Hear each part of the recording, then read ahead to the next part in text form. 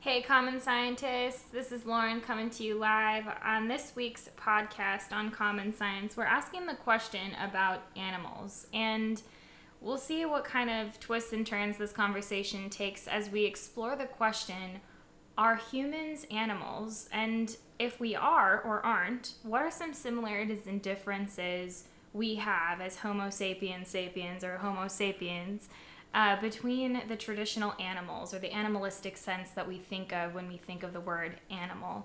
And just to remind everyone and our listeners, we are not experts. We come to you as common scientists, and we're all about asking the questions and having a conversation about it.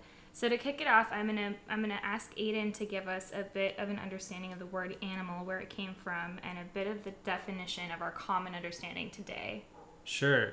So thank you, Lauren. This is Aiden, and animal. The word animal comes from animalis, the Latin root, and it means having breath, which I think is super fascinating, especially given my just the general theme with. I've been doing a lot of yoga lately, and this focus on breath is fascinating to me. I'm curious, Dre. So, where did your research take you in preparation for this episode? Before I go into where my research took me, Sure. I definitely agree with that part on the breath piece. That's super fascinating to me that that's where the word animal comes from, and even just the historical um, importance that humans have put philosophically and spiritually on having breath. I don't know. That just really, really fascinates me.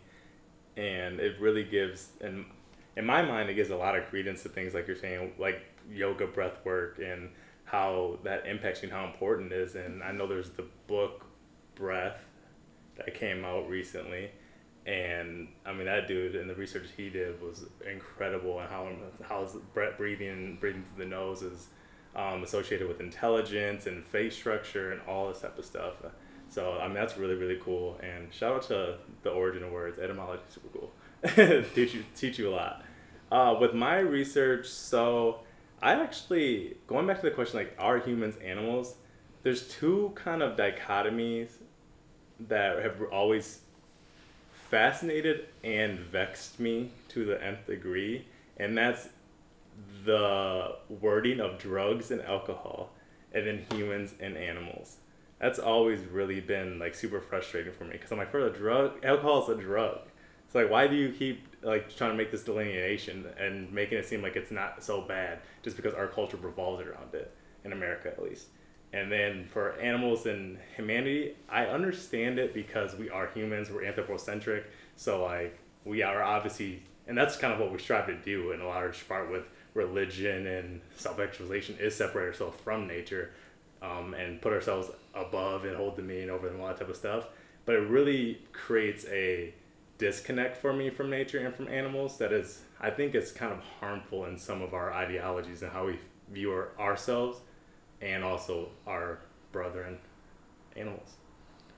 Yeah. To me, what you're just saying there about it being possibly harmful, this kind of delineation. Yeah, I've totally seen it too, and there is definitely a delineation between um, humans and animals in that we want to see ourselves as different. I'm curious, Lauren, what have been some of your experiences seeing this kind of dichotomy, and what are some of your beliefs or research around that topic?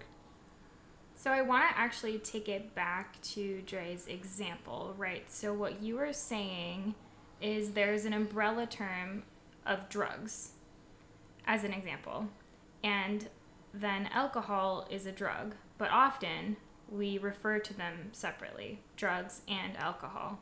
And you're saying the same is true of the Homo sapien, the human, and the animal. And the difference between the two, or the common delineation, is an issue. Am I understanding you right? They're just the wording of it seems to suggest and eventually promulgate a difference between the two, and not a difference isn't like an otherness about it or like more, I don't know, yeah, I guess like an otherness. Yeah. It's just interesting.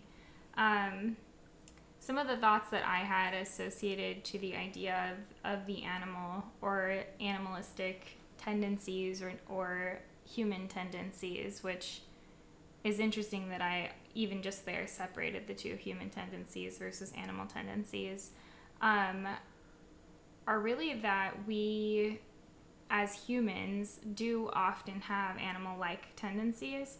However, because of how far we have evolved, I don't know that I would consider us very animal. While I know there are lots of pieces of our psychology and pieces of our biology that are rooted in our animal existence or where we came from, I think because of the self-actualization that we're sort of on this route toward, our animalistic nature is much less. And so I think I would be pro separating the idea of the animal and the idea of a person. I don't know. What do you guys think?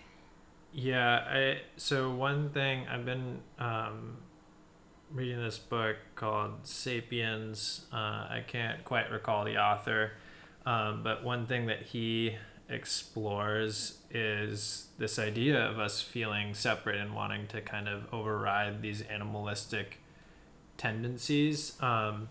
What I thought was fascinating is, so he titles the book Sapiens, and that's because he separates, so sapiens, us, Homo sapiens, from other of the Homo genus, and he talks about how historically we as what we call a modern day human, we probably eradicated the others of the Homo genus. So we are the sole remaining one of this Homo genus, and because we're the sole remaining one of the Homo genus, there's seems to be much more distinction from us with other organisms. And he just talks about and just kind of a thought-provoking idea is this idea that if there were other members of our genus around today, will we still have this distinction between humans and animals? I thought that was just definitely thought-provoking, but it does kind of get back to what you're talking about, Lauren, about wanting to override kind of these like animalistic tendencies. What are some of these animalistic tendencies that you're trying to override, or that like you think we are as humans, and what are we striving for? What? Okay, we'll kick it over to Trey because Lauren is cracking up over here. What's going on? All right.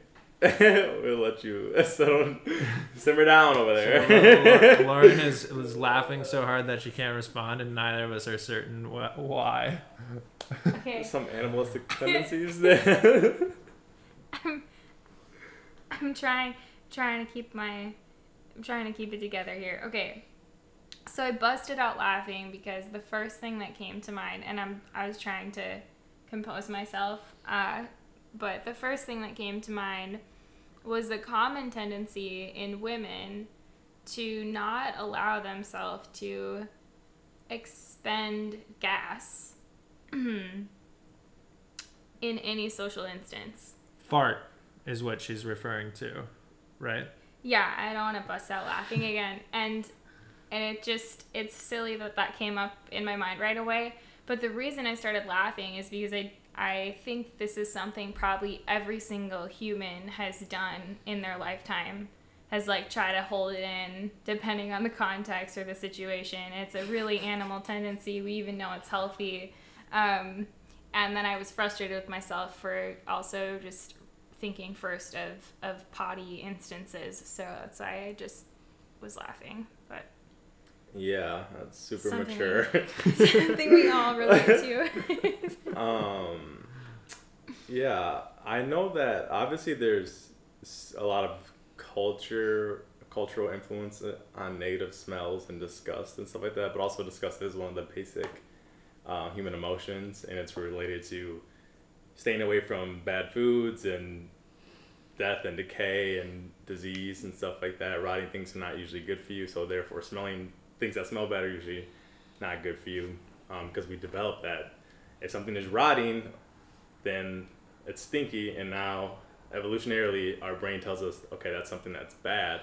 And then what always has fascinated me is dogs, how they seem to like farts. And obviously butts, they smell butts. It's like, and it seems enjoyable to them. And I've always wondered, and even too, like Lou, the dog that lives in this household and owned by my wife, he will like roll around in like dead birds and stuff. And I'm like, dude, like that's bird flu. Like that's death and decay. But it's like for him, he thinks it's something good. And that's always been, I don't know, I just always found that so bizarre. It's like, how do you not sniff that, realize it's rotting, and be like, no, I'm going to stay away from that? And I don't know. And he obviously sniffs his own butt and farts. And in regard to like social and cultural situations, I mean, I am definitely opposed to farting in social settings. Partly it's because like I'm embarrassed about it, but also it's also stanky as shit. So I'm like literally, so I'm like, I don't want to like inhale anybody else's butt fumes, so it's like I don't want anyone that they don't mind. And now when Lou toots around me or Em, like Em will like look at him and he knows, and he'll be like, huh, and he'll jump off the couch and then smell his butt and then like walk away. He knows that it is not socially acceptable for him to toot by us. So it's kind of funny. That's too funny. So you've trained that animalistic tendency even out of Lou. Yeah, that's right. Wild. One thing that does come to mind about this, at least this apparent difference that's presented between humans and animals, that came to mind when you guys were talking about avoiding farting in social situations, is how social we are, and that was another reason why Homo sapiens were so successful at eliminating some of these other members of their genus, was because we're so social, is because we could have hundreds of people living together in one group. But yeah, it's just a thought I had. Are there any other animal human questions bouncing around in your brain, Lauren? So the other thing that I think of when we talk about this conversation about animals versus humans and the animalness of a human is actually based off a book that I've been reading called Man's Search for Meaning by Viktor Frankl. And he's an Auschwitz survivor and psychologist, and he talks about his experience in the concentration camp, specifically Auschwitz, where he spent some time. And he talks about being treated like an animal, which I think is interesting in and of itself, right? Because we are technically animals. But then he goes on to talk about some of the problems that people have today with meaning and the meaning of life. And he relates that actually back to the distance, and this is obviously my interpretation, but the distance that we have come in evolution. So, for example, because we used to find meaning in life out of survival, and now we have so much time on our hands where a majority of the population isn't as fixated on survival per se in the same way that people were hundreds of years ago, that we have lost meaning because that has been taken from us. And then he goes on further to say that then, well, at least we had tradition to lie up against or to revert to. So if we didn't have survival instincts we had to think about, we at least could fall back on tradition. But now humans, and specifically he points out America, has come so far from that even that is not something that we can rely on.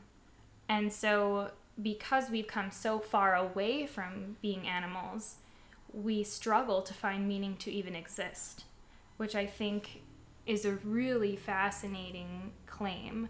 And he goes on to propose some solutions and specifically talk about his psychological theory which is also very interesting. It's called logotherapy. I'd encourage you to check it out. But that's the thought that comes to mind when we talk about the distance between a human and an animal and whether a human is an animal. Yeah. How did we get to this point? How did we get... It's just a question I posed to both of you guys. Like, how did we get so far removed from animals that we don't even feel like we are at times? Like, what about humans did that and got us more towards, like, what you're saying, like, where we even struggle for meaning if we don't even have to worry about survival necessarily? Yeah, I think a superiority in certain facilities, such as cognitive ability, obviously ability to make tools, having opposable thumbs, and then eventually having houses that literally separated us from nature and other animals. So I think that kind of, obviously our brains are much, much different than pretty much any other animal, it seems like. And as spirituality kind of developed and the sense of God and things that are greater, I think that's what really pulled us out of, I mean, I don't technically think that we're out of the animal kingdom, but kind of pulled us away from and out of the animal kingdom into this different field. And I believe that, I don't know, I guess that's what I really think it is. Just for some reason we, like you said, talking about meanings, for some reason we decided that we need more meaning in our life. Like there's this greater calling, and there's been many things that have been challenged and debunked of what separates animals or humans from other animals. But I'm pretty certain and pretty confident saying that animals do not search for meaning, right? So I think that's really what separates us from them and kind of makes us feel other and perhaps superior. Yeah, that's super fascinating, the search for meaning. One idea I have also come across is our capacity for fiction. And I guess that would be very tied into your ideas there in terms of like finding meaning, like because we have the ability to even like think about the abstract and communicate about the abstract. Yeah. I think rather than like the real world or physical world. Yeah, and the farther you distance yourself, like behaviorally and even like physically from something, I think even like a dog, I'm sure they feel much more similar if they have this sort of feeling to a cat than like a crocodile, right? Like I doubt Lou might come up to a cat and try to play with it or whatever. I don't know if he's gonna try to play with a crocodile. Like there's a sense of otherness to that animal because they're very, very different, and I'm sure he can kind of sense like something in him senses like that guy does not think like me. The look in his eye is not the same as me, you know? Versus like obviously we're much closer to dogs, and genetically speaking and behaviorally speaking, it seems like we have a lot of similarities with them. Mm-hmm. And as we have, like I said, start searching for meaning and behaving in different ways, not striving, like if Lou was in the wild, he's obviously fighting for food every single day, fighting for shelter. As we haven't had to do that, we've separated ourselves, and now it's like now we're looking at them as other because we don't have the same needs as them anymore. Mm-hmm. Mm-hmm. Yeah, that makes a lot of sense, and is a lot, I mean, very similar to what Viktor Frankl argues. And this problem he terms the existential vacuum. I'll just read a little excerpt, an excerpt from his book.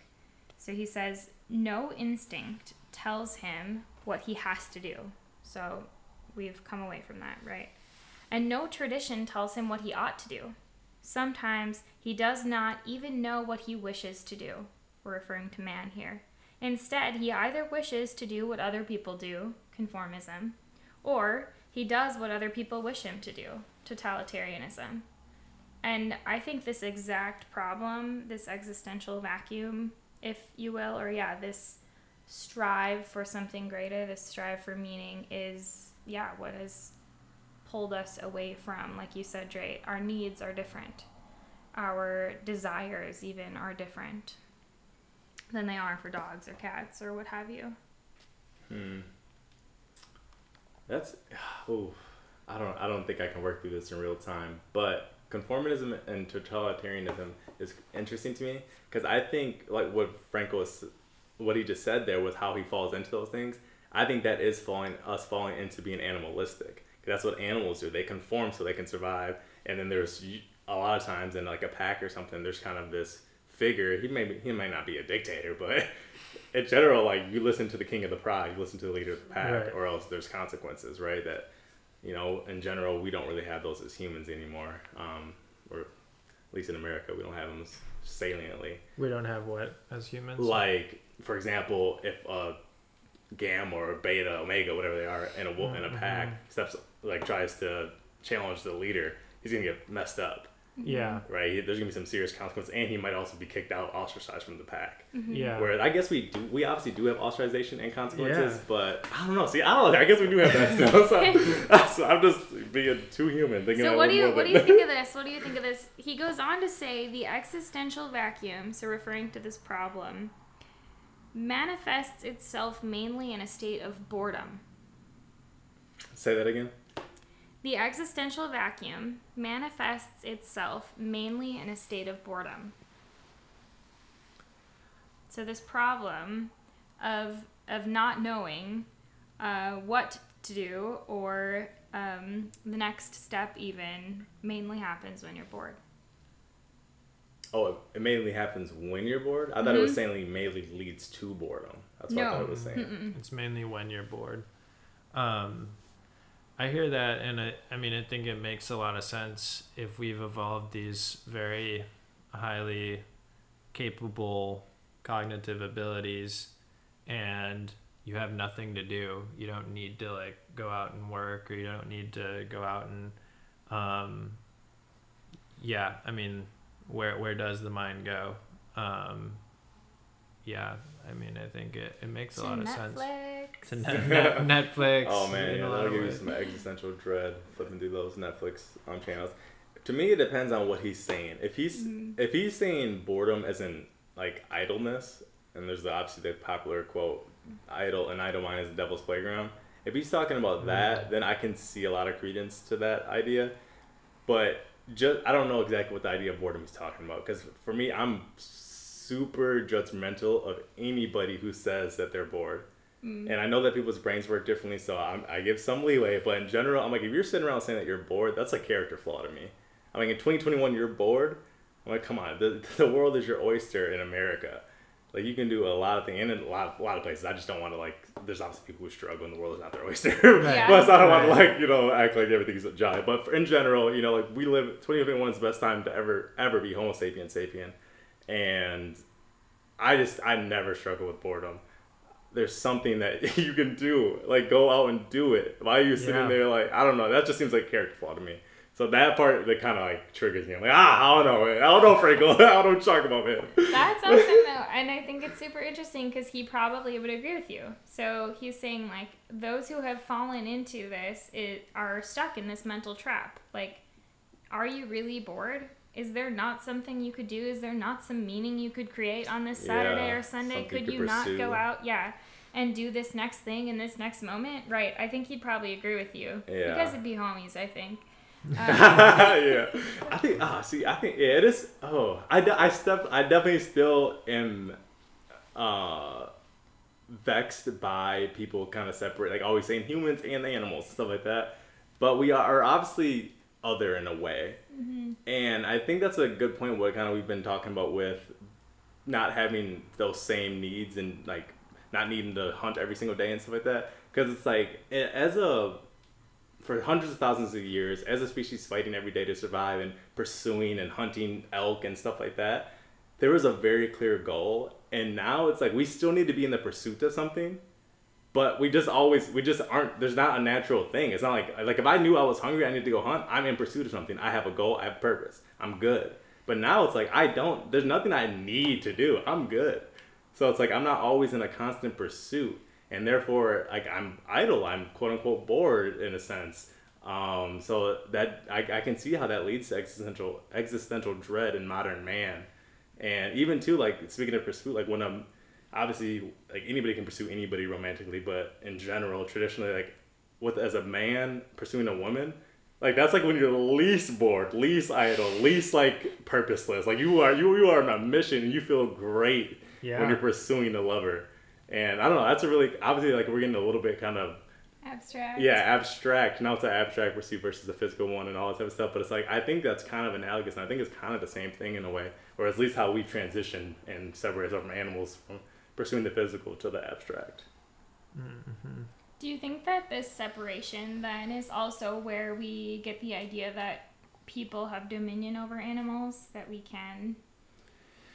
I think so. I think the dominion over animals came out of a coping mechanism. And hear me out. I think it was. I think because we are mammals and we can actually feel empathy for dogs and cats and even like a cow or even a pig or whatever it is. I think it was this like kind of making people feel better about like slaughtering these animals and consuming them for food. And that's my own personal philosophy on that. And I'm curious what your guys' takes are back. But yeah, I've thought about that too. And I think it, yeah, that's where I've landed. So Yeah.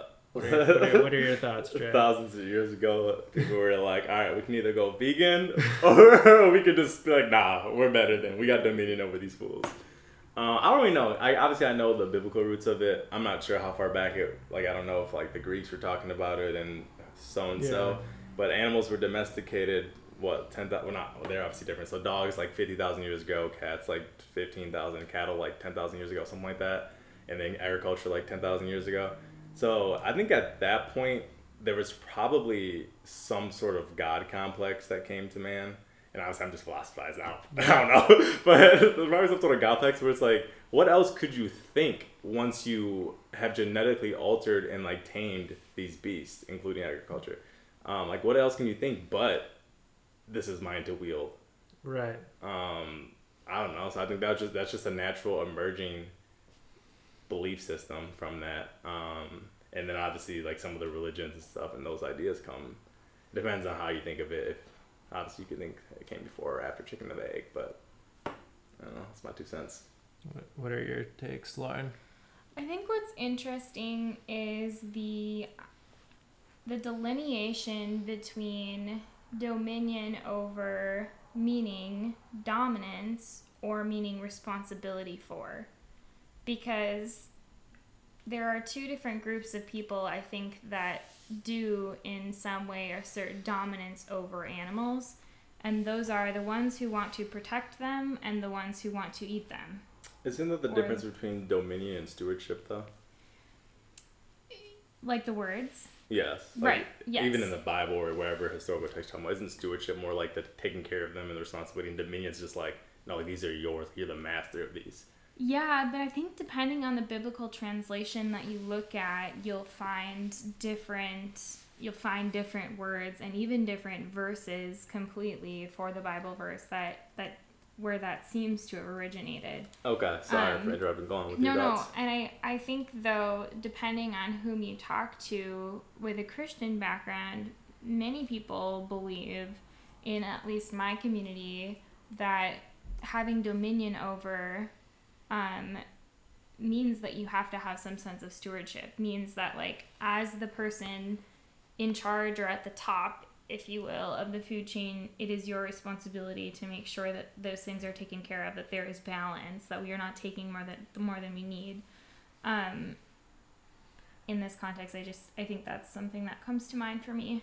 Yeah, so I just did a quick Google search, and dominion does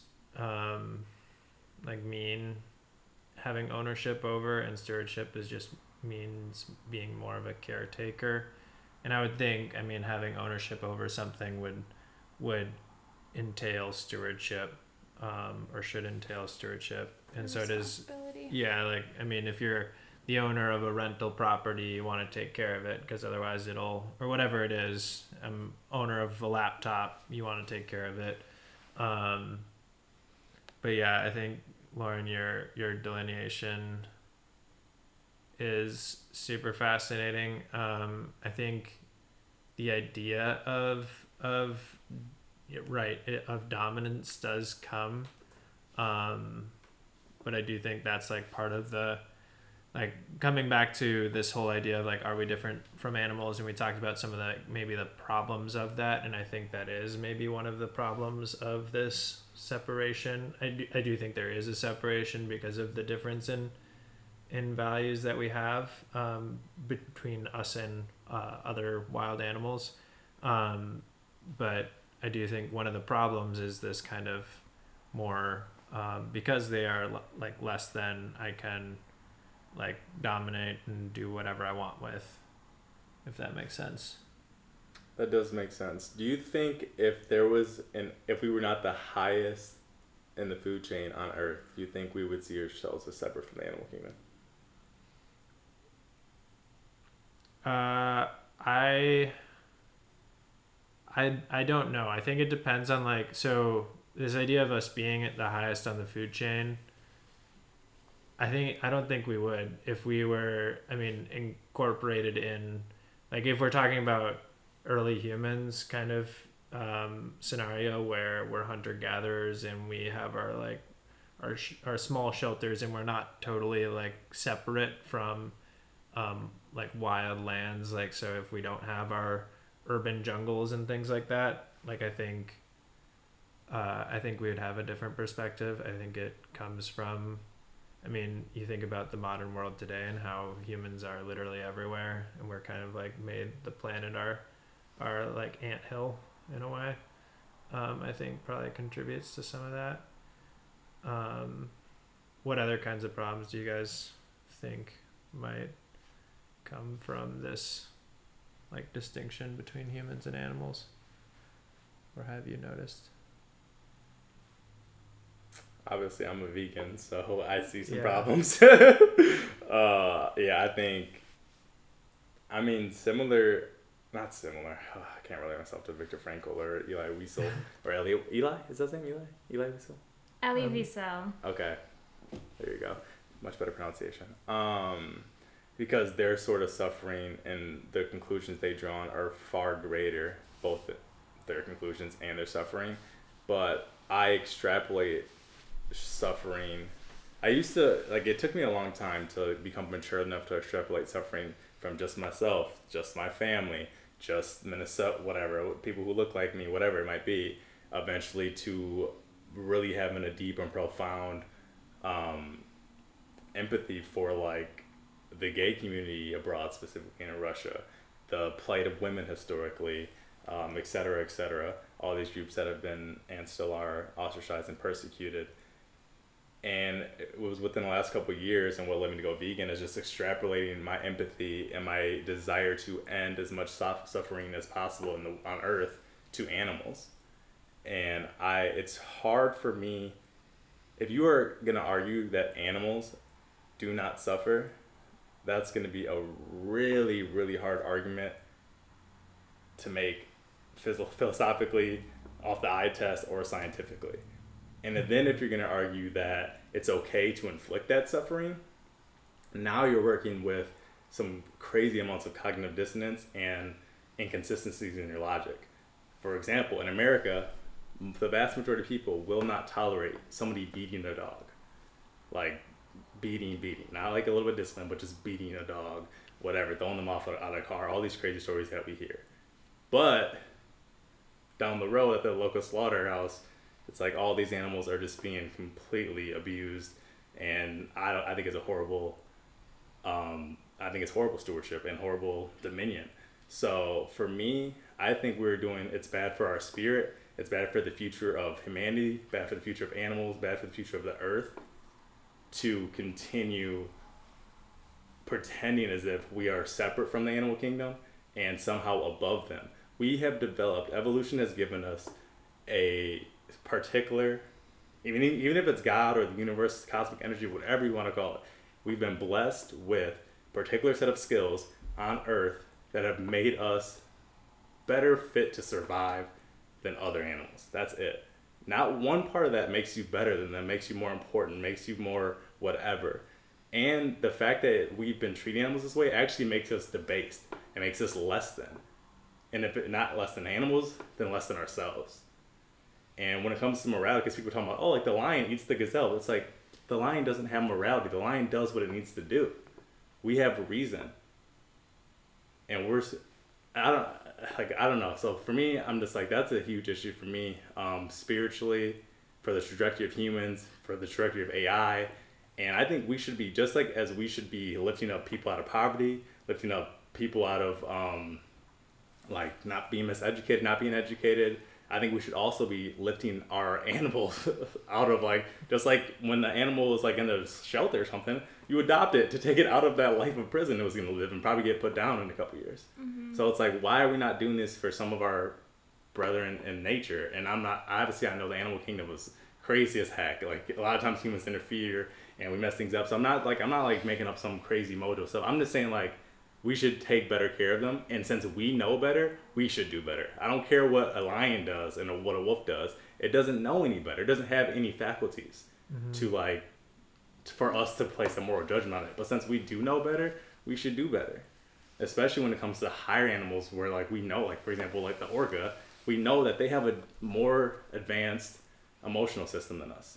So therefore, they probably feel more and deeper levels of suffering than us. But still, we will put them in cages or whatever you want to call it, captivity, and watch them suffer, watch their fins like droop, and watch them start like cannibalizing and acting a fool. And it's like, we know this, but as humans and as these all moral, holy creatures, we just continue to perpetuate this type of society, and that's a huge issue for me. Yeah. I'm trying to think of where to begin from that. I mean, one thing that did stick out to me was the problem of this kind of superiority complex and like this perspective of inequity and of like inequality. And this was one of the other issues that I had come across, not so much in my research, but just in the past. I recall examples of during slavery when they would present Black individuals as monkeys, and that's like a whole horrible act. But I see a lot of similarities there in this like attitude of superiority versus like we're all in this, we're all trying to survive, we're all trying to like live our best lives and go forward. Yeah, I think it points out the dangers of having a superiority complex or of feeling like we have dominion, because people are fickle, and so there can be moments where we would decide then that some life is worth less than, whether it's an animal in the traditional sense, or historically, like you just mentioned, Aiden, and specifically in American history, but also all over the world, where there have been groups of human people who have been oppressed because someone felt like they were greater than, or a group of people felt greater than. Yeah, that's an interesting extrapolation. And what I thought of when Dre was talking, when you said animal brethren, the idea that like we are brothers and sisters not only as people, as humans, but that a dog or a cat or something else that's living, something that has breath, is something is something that should be elevated. So now you have to explain. Yeah, so I just whispered over to Dre when Lauren was bringing up animal and human. Sorry, I derailed Lauren's train of thought. Was that brethren? It's gotta have similar. Just to tie it back, but sorry about that. On that note, we're at about time, and I hope that this podcast challenged you to think a little bit about your own animalistic tendencies, the difference, if there is, between Homo sapiens and other living animals, other breathing lives around the globe, and how we can be better stewards, or at least challenge ourselves to be common scientists and ask questions about the topic.